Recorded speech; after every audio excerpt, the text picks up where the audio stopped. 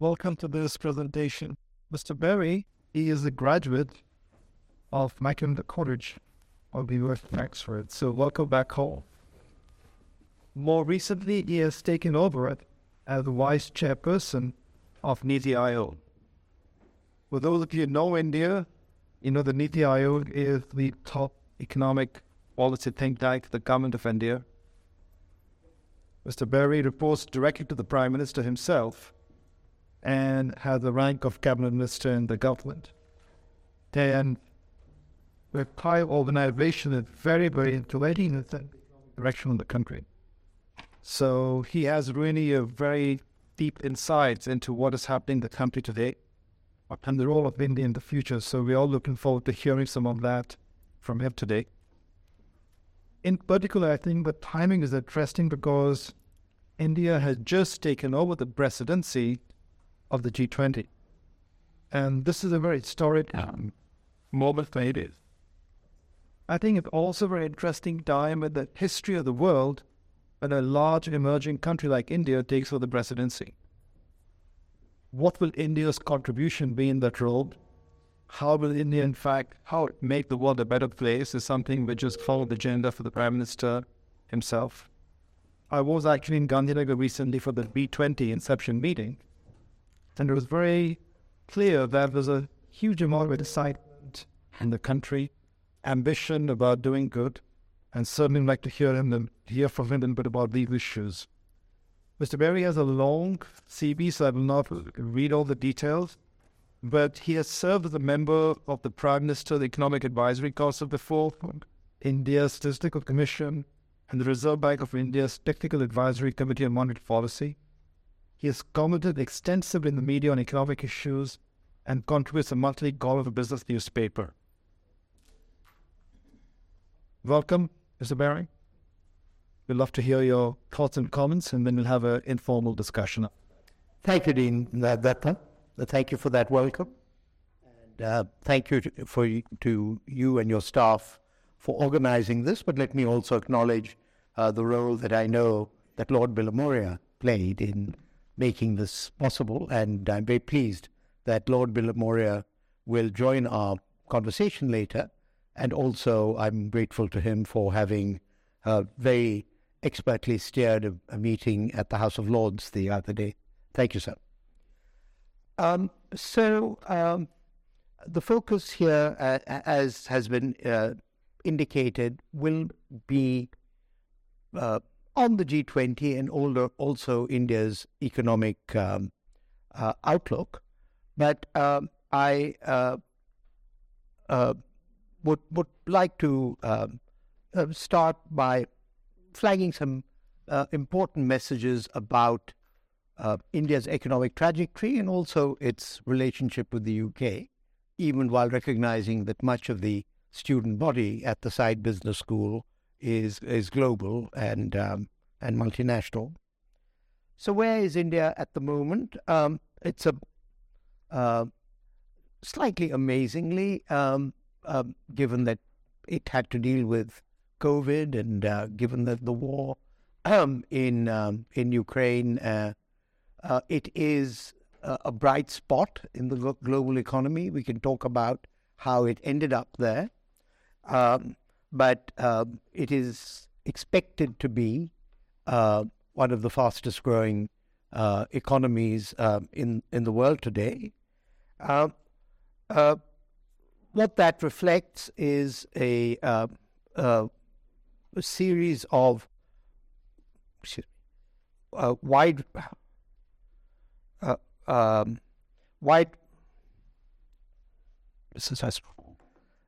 wide-ranging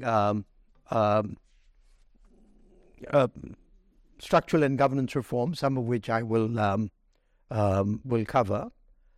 In particular, there's been a paradigm shift in public service delivery and implementation of government schemes and infrastructure projects in India, which have been responsible for its sustainable and inclusive growth, and perhaps of interest to the Side Business School.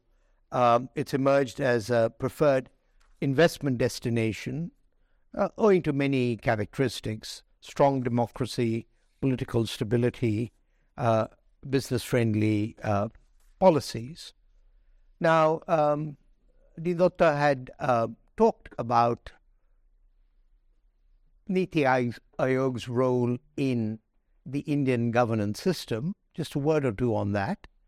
The Niti Aayog replaced the Planning Commission, which was an institution set up by Prime Minister Nehru in 1950. And this was a decision of Prime Minister Modi when he took over in 2014. Niti Aayog was formally established on the 1st of January 2015. And it plays a variety of roles, but the one I want to showcase here is that it is a very important intermediary between the government at the center, what we call the union government, and the states. And an important message or an important takeaway I'd like to leave with this audience, and particularly those who I think have tuned in online, is that India's states are very important and for India's development, but they are also very consequential. So some of you would know, but others might not, that our largest state in terms of population, the Uttar Pradesh, it has the population of Brazil. A dynamic state in the south, Tamil Nadu, has the same population as Germany. Karnataka, the same population as, as the UK. Dry mouth. And it's not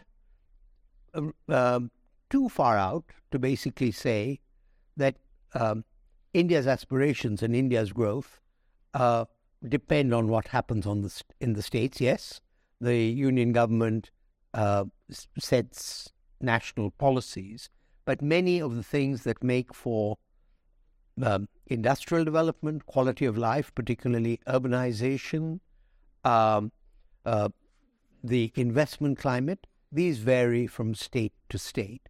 So just as a background for India before we get into the G20 and its aspirations, is for you to be aware that India, other than representing 1/5 of humanity, has a lot of diversity within.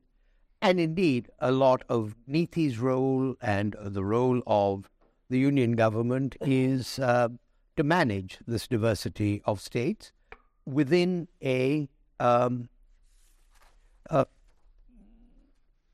vibrant democracy. And let me stress that third point, that India is a stable democracy and a popular government. Despite the diversity, we will have had by next year 5 full-term 5-year governments, that is at the center 25 years. And that kind of stability matters for investors, for the quality of life. And this is despite fiercely competitive elections. I'm talking now only of the parliamentary elections, but the turnout rate at about 66% is high, certainly by the comparison with a country like the United States. I don't know what turnout rates are like in the UK, but we're talking about an electoral system that is used actively by 540 million people, and the total electorate would therefore be about 800 million, and a female voter turnout of 65% or so. 85% of people have expressed in a Pew survey expressed trust in the national government, and a recent survey by a company called Morning Consult that was reported in the press is that Prime Minister Modi has an approval rating of 78%, highest among the 22 surveyed nations. This town, Oxford, is responsible for something that's called the Multidimensional Poverty Index, which is richer than just the usual poverty line indices, in that it includes things like health and education as well. And measured by that indicator, 415 million people escaped poverty between 2005-06 and 2019-21. Now, these are dry numbers, but what I just want to signal, and we can get into the details later because I do want to focus on the G20, that they represent a quantum leap in the capacity of the present government, but starting with its predecessor government, to deliver social services of various kinds at scale. And this has been made possible through the very imaginative and aggressive use of technology on public platforms. That, in turn, was facilitated by the decision which by the Modi government in 2014 to embrace an initiative launched under its predecessor of universalizing the what's called the universal identity card, the Aadhaar card in India. This may seem trivial in a society like the UK, but it's had enormous effects, because literally the issue, other than the identity of an individual as a voter, the legal identity or the personal identity of millions of Indians was not something that they could prove, and the Aadhaar card, as we call it, then, and the data associated with it, has become a very powerful machinery for the delivery of all kinds of services on public platforms, starting from financial services and then continuing to the delivery of health benefits, the impact of which has been to allow delivery at scale of a number of missing elements in the lives of particularly the poor in India. Now, let me now turn to the G20.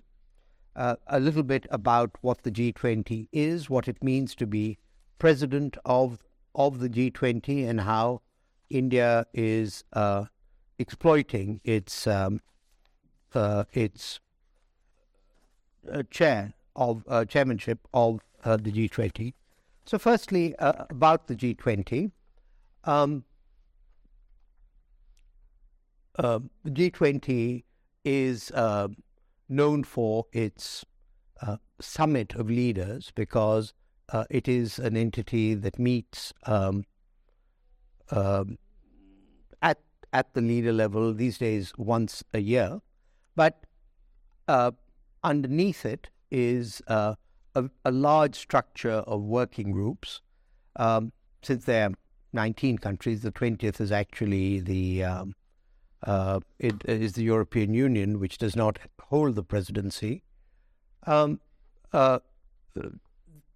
this was a institution that was created under the leadership initially of the United States and Canada at a time of financial crisis.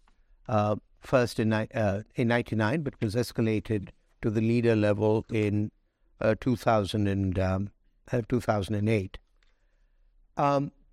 Members hold the presidency by rotation, and this is the first time that India has come to hold the presidency. And as you know, it is a difficult moment in the global economy because the G20 was not particularly effective in responding to the COVID crisis, followed upon by the consequences of the war in between Russia and Ukraine. India has communicated its goals for the G20 based, on derived from its slogan, which is that one planet, one future, one family. The Steve and Lord Memorial, please join us. So we're very pleased that Lord Karan Memorial can also join us because, as Mr. Barry said, he was instrumental in helping create this occasion for us to welcome Mr. Barry.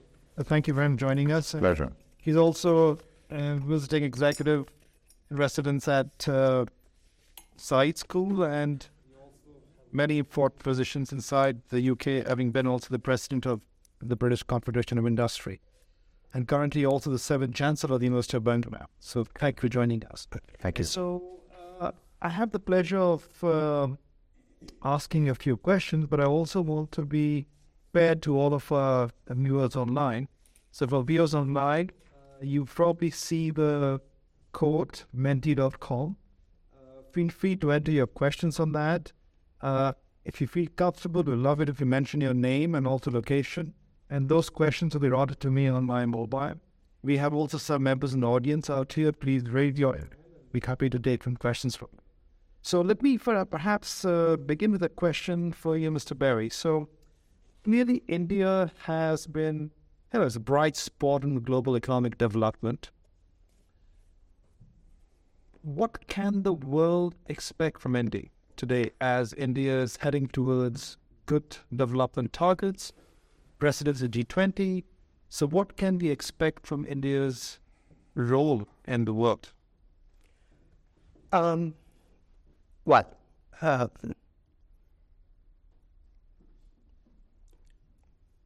think there is a question of how the world will be impacted if India continues on a particular trajectory. And then there's the question of what India is doing and expects to do as a responsible global citizen. The two are linked, but they're not quite the same. And if I could, structure my response accordingly. Prime Minister Modi has set the challenge for the nation, and I mean the nation, states, individuals, entrepreneurs, that there should be a collective effort to try and move India to developed country status by 2047, which would be 100 years after Indian independence. And let me observe that while India was very poor at the time of independence, it actually had a reasonably sophisticated bureaucratic structure, transport structure. It was one of the major industrial powers. So at one level, for us from then to have needed 100 years to become a developed nation is possibly an indictment of past government, of past policies. And so there's a need to, as it were, hurry up now. But we're attempting to do this, or will be attempting to do this, in a rather altered global environment from the past, particularly in respect of decarbonization and energy. And so, one answer to your question is what the world can expect from India is to, I won't use the term blaze a path, but to explore how you can develop under a decarbonization constraint.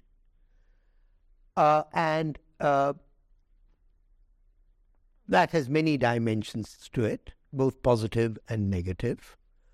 The positive dimensions are that much of the infrastructure that is needed is yet to be built, so we can use modern technologies. There's not a stranded asset kind of issue, so that's a positive. The negative is that a lot of the cheapest energy sources generate carbon, particularly coal.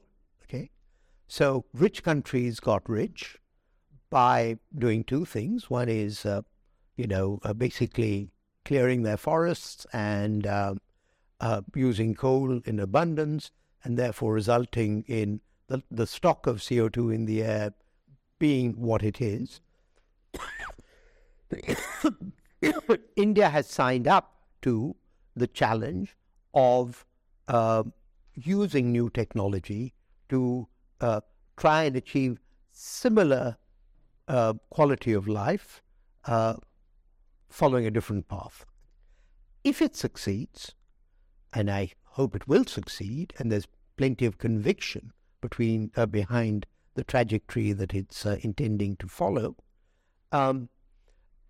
that is a game changer, I think, which is not to say that by then China would not be equally green, maybe even more so. So I would say that's what is at stake for the world in India's aspirations and trajectory. I think the second response I had has been reflected actually in the last several years in terms of India's engagement with the less fortunate or the less sophisticated, whatever. A few examples. Of course, India has been an important part of UN peacekeeping forces for a long time. Second, it was, while it could, early on, more generous with the distribution of vaccines when they were needed, because it is an important vaccine producer. Even as recently as, even as contemporaneously as the Turkish earthquake, India has been, I think, one of the fastest countries to get support there. So I think these are two dimensions of India being a responsive global citizen while being a source of dynamism. There's one additional dimension that is perhaps worth mentioning, just by the accident of demography, which is that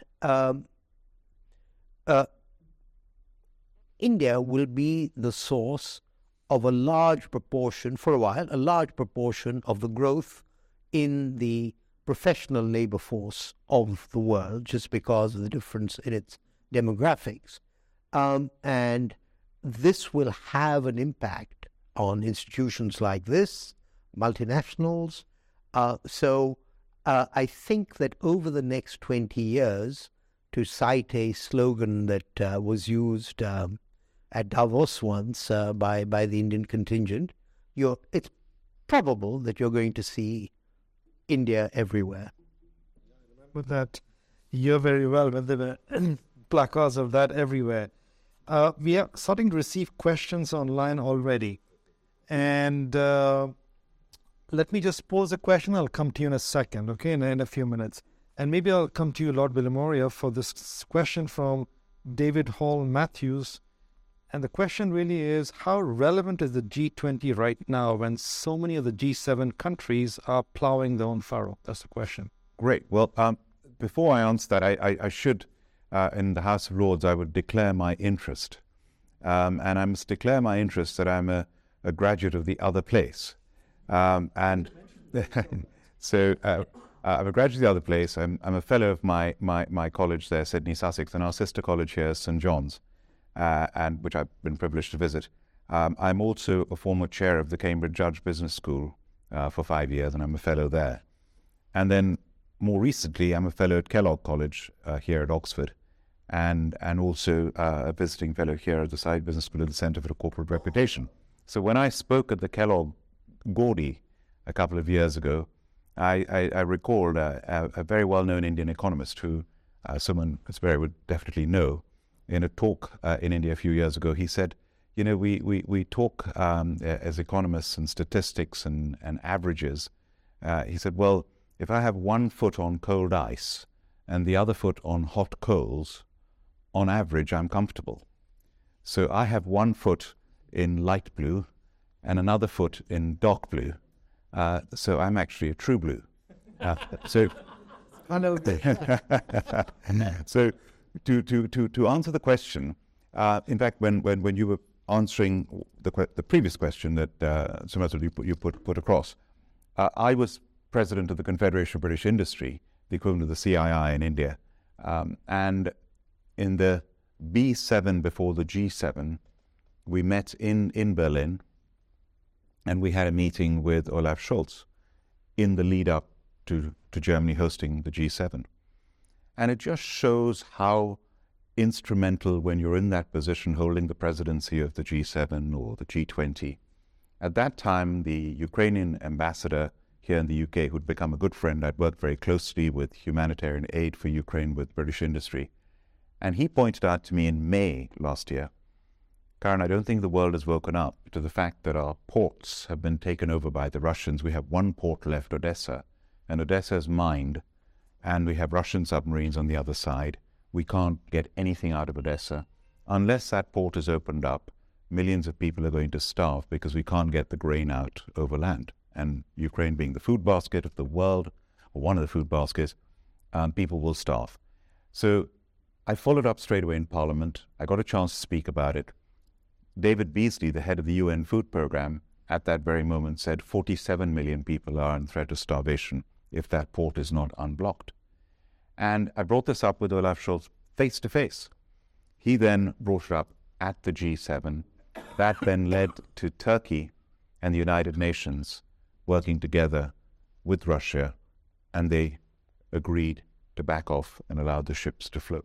So that one thing, that one major initiative that came out of the G7, I think has going to save many, many lives.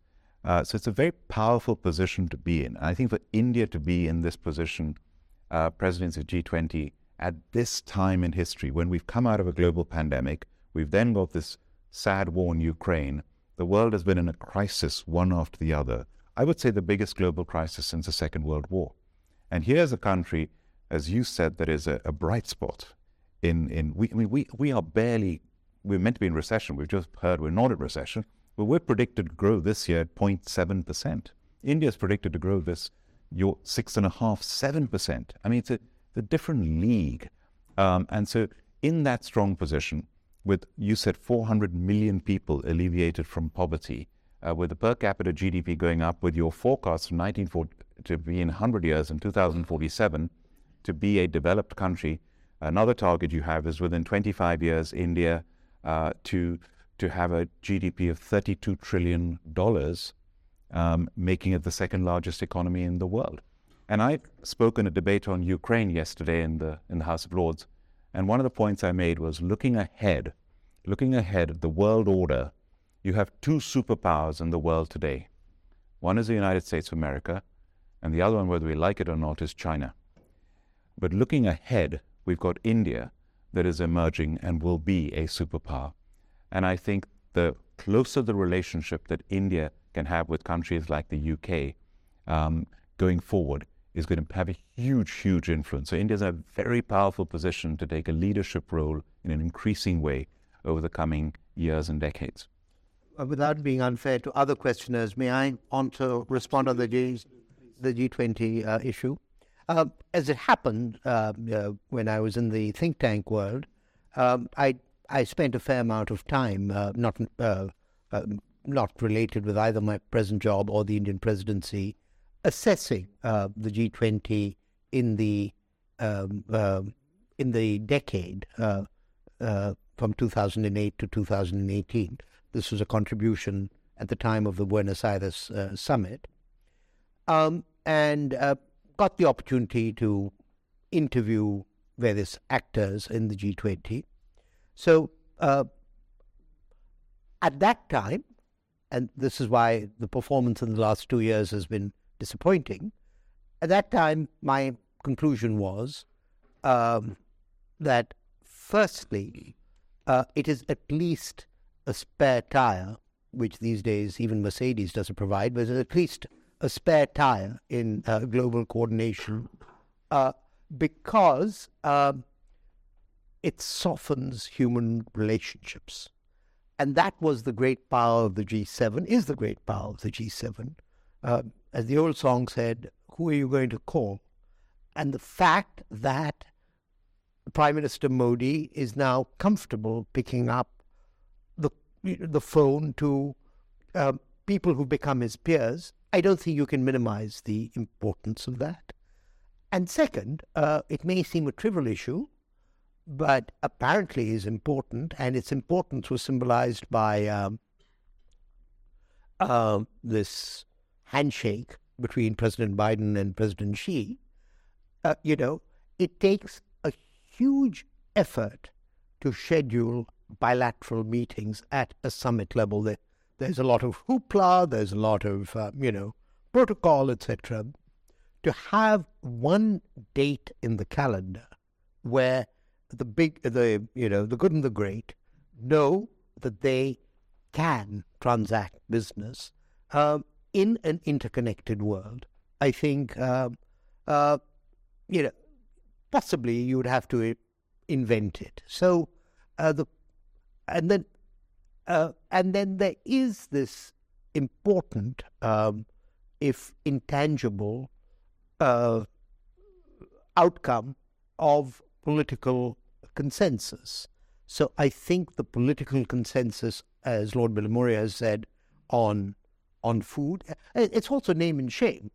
I think that Turkey and Russia, both members of the G20, there was a context within which they could be lobbied by their G20 peers. So these are soft dimensions, but I would say that in a world in churn, it would be silly to discard them. Well, I think you've both provided excellent examples of the importance of G20 and also the importance of India in this process. Let's take a question from the audience. Just say your name and keep the question brief, please. The microphone is there. So I'm Anuj, and I have worked with Niti Aayog and Planning Commission as a consultant previously, and right now I'm a student of Global Healthcare Leadership inside Business School. So my simple question here is that there, you talked about environment as well as vaccine policy that the country adopted. Now, with the economic crisis that the world is right now facing, how, as a G20 leader, does India plan to seek consent on something like environment with Mr. Modi in the leadership? Well, two quick responses. One is, and I make this point wherever I can in the UK.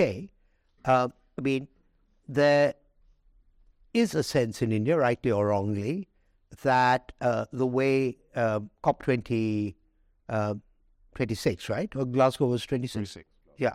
That the way in which the UK press represented India's position in the conclusion of COP26 was somewhat unfair, and that, frankly, India has very powerful green credentials, notwithstanding the fact that it's a much less affluent country than the G7 countries, and indeed much less affluent than all other members of the G20. So against that background, we need to be clear that Prime Minister Modi is an absolute evangelist for sustainability, but he interprets that perhaps more broadly than the normal formulation, which at least in the G7 has just been mitigation. His formulation is that, and he does this as a very successful politician, and we've seen that both in Europe and here, when there was a need to, when energy prices skyrocketed, that basically all kinds of emergency action had to be taken. So the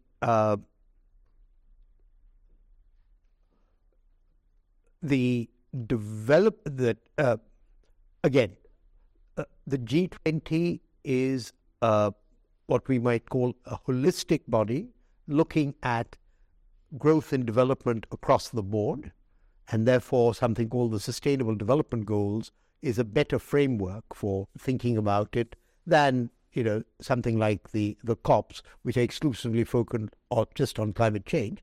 But the point I wanted to make was that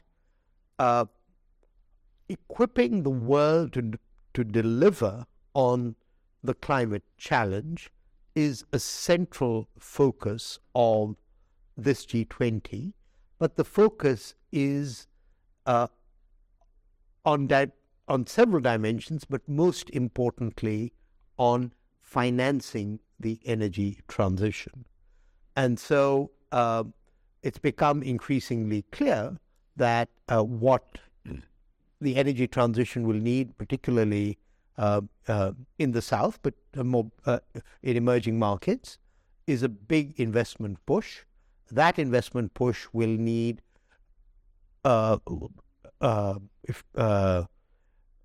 cheaper financing than commercial terms, and the question of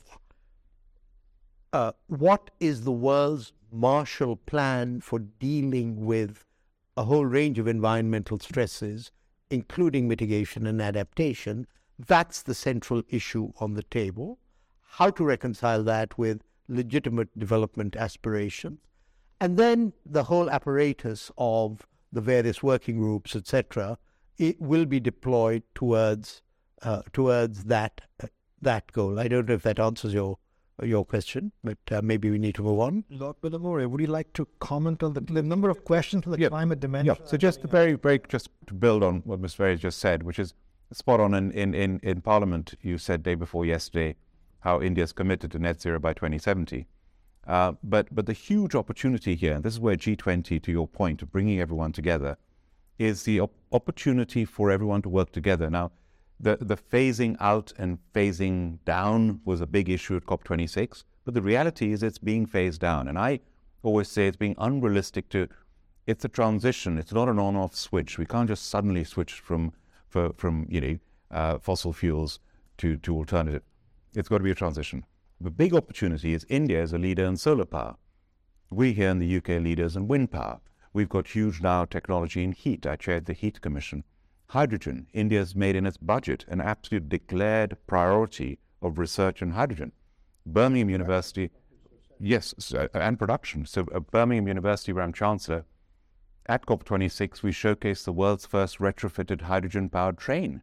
Now, the potential for that is huge. We're collaborating with the Indian Railways as well. So that sharing of technology, countries like India can take leadership in, I think there's enormous potential. I think in the climate, as you both of you correctly identified, there are both challenges and opportunities, and I think by working together is the best benefit. The finance point that Mr. Berry made is very important. Again, London being such an important financial center, climate finance, again, partnering with countries like India is another big opportunity. Great. Can we wait for the microphone to come to front? And then, yes, please. Introduce yourself and just the name and brief question. Yeah. Good evening. Mr. Berry, I think I should... Siddharth Sethi. I think I'll begin by saying that as the world heads into recession, India is fairly well insulated and very well set up for growth. So I think the government and the Niti Aayog has done a great job over the last many years, and that's really paying off. My question is around the fact that in the world we talk about 4 trends and we call it the 4Ds. So it's decarbonization that we spoke about, digitalization, there's a demographic trend which is happening, aging population, and deglobalization. And my question is around deglobalization, and I ask this because I feel that India is presented by a golden opportunity and a potential to leapfrog China. So I would ask you, how are we as a country equipping ourselves to be able to deal with this trend and effectively take advantage of this trend? And in the end, I would say I will start a house as well, and that you will get. Oh, Right. Do I do leapfrogging? I'm not sure. So,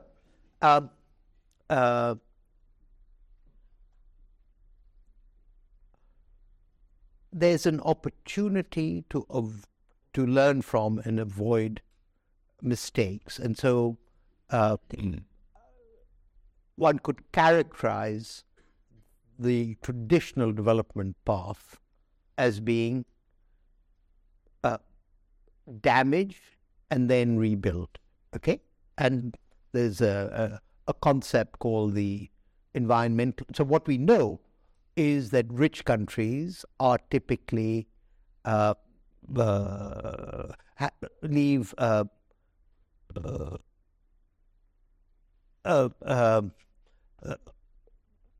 less of are better at protecting the environment than poor countries. Okay, and now the issue really becomes, as I said earlier, how do we follow a somewhat different path? Now, you have 2 questions. You have the question of leapfrogging and the question of China. And I'm not sure that they are necessarily, the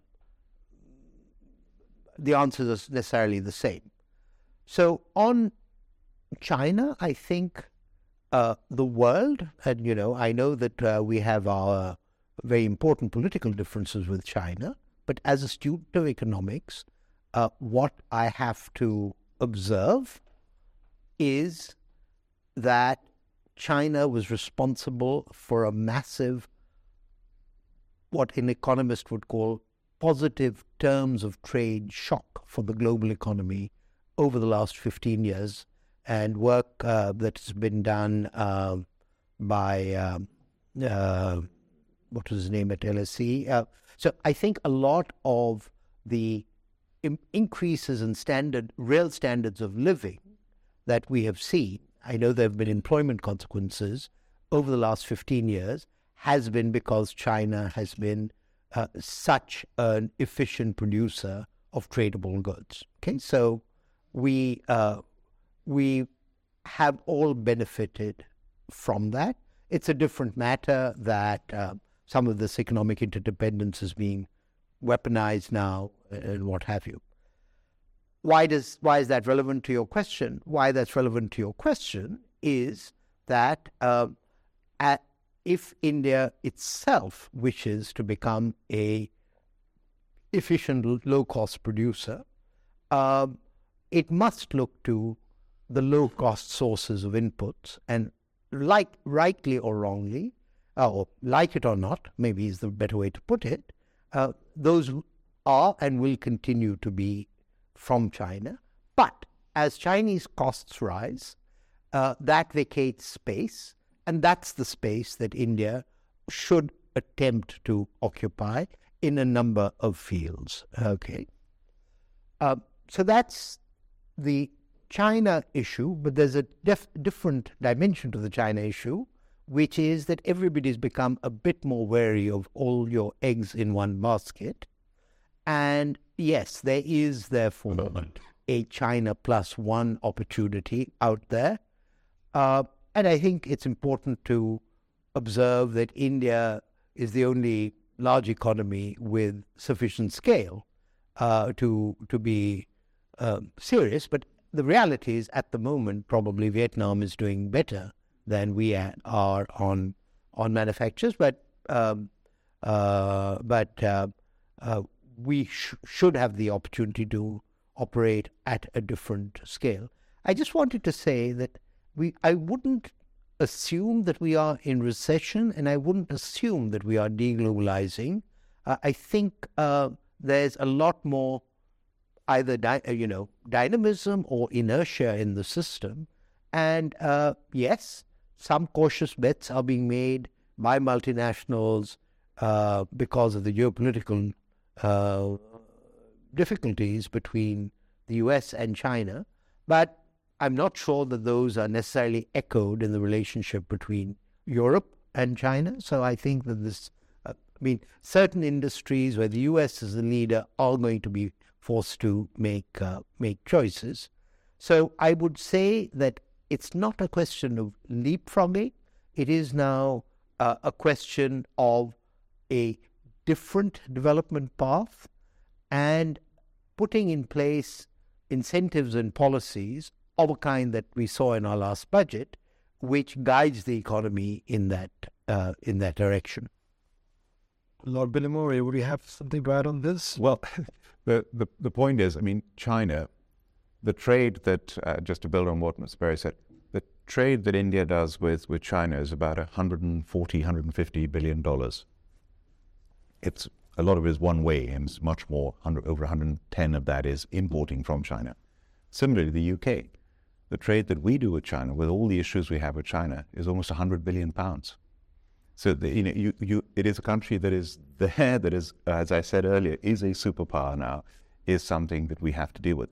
But I think India's growth path is going to be absolutely amazing. The rate at which it's going, the entrepreneurial spirit that has been unleashed in India, combined with the educational side of things that's going, with India opening up so rapidly, with the infrastructure investments that have taken place, as long as it can carry on attracting inward investment as well with the states. The other aspect of your job is one of the most challenging jobs, because you're in the center dealing with 29 states and union territories, each one, as you say, the size of huge countries, and to coordinate that from the center to try and deal with that. But the positive is the states competing with each other.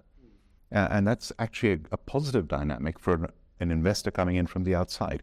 So I think India harnessing that going forward is, and I agree, leapfrogging is maybe not the right term, but certainly India could and should go ahead of China in a much more democratically robust way that is more friendly to dealing with the whole world and partnering with the whole world. And we now, by the way, in the UK, we don't talk about the Asia-Pacific anymore.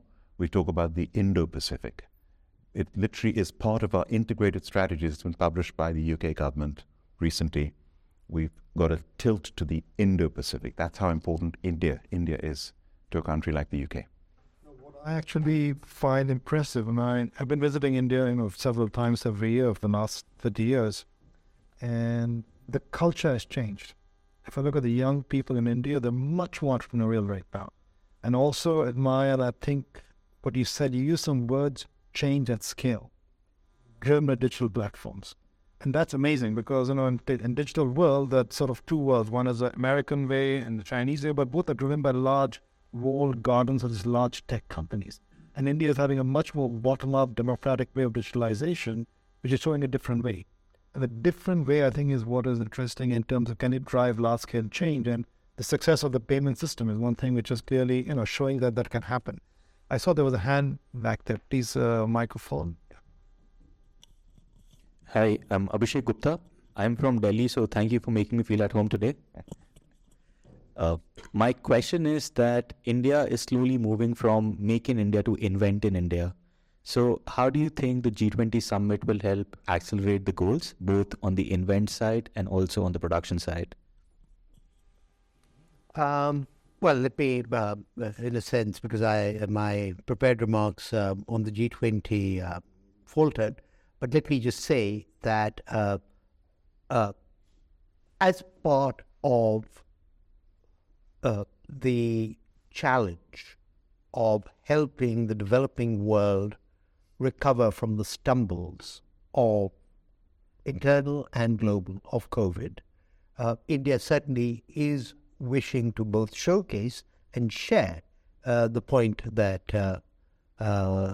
Dean Datta stressed, which is that you don't have to depend on, and this is not very popular with the FANGs, with the large, you don't have to depend on walled garden platforms, and that indeed you are going to get, you can realize significant economic development benefits at lower cost through public digital platforms. Okay, so now your question was about both invention and production.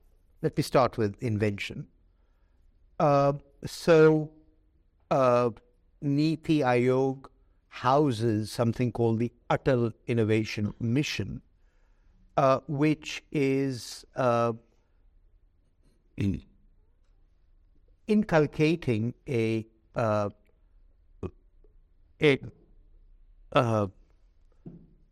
innovation culture, if that's the right term, right from high schools.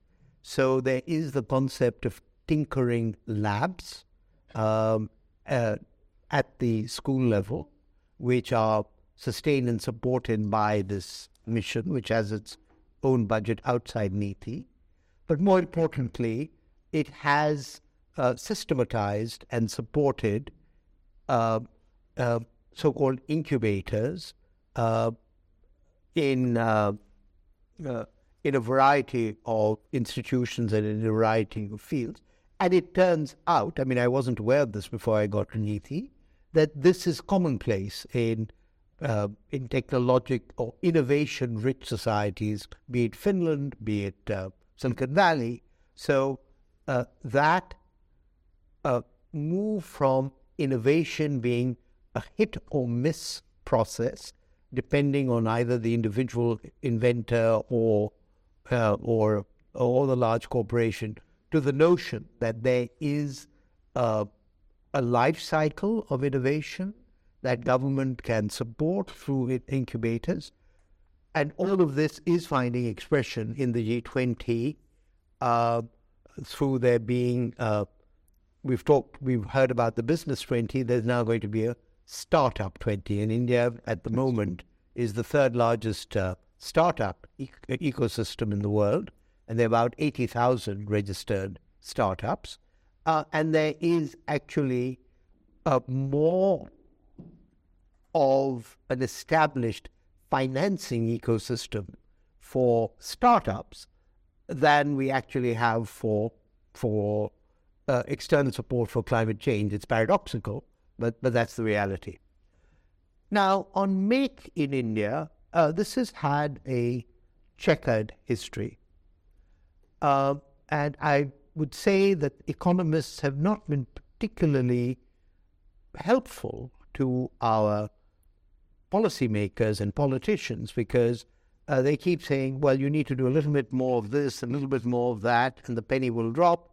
And frankly, it hasn't, and it doesn't, and it is a little bit of a puzzle. But I would like to just, because I think we're nearing the end of our time, talk a little bit about not how manufacturing, but why manufacturing.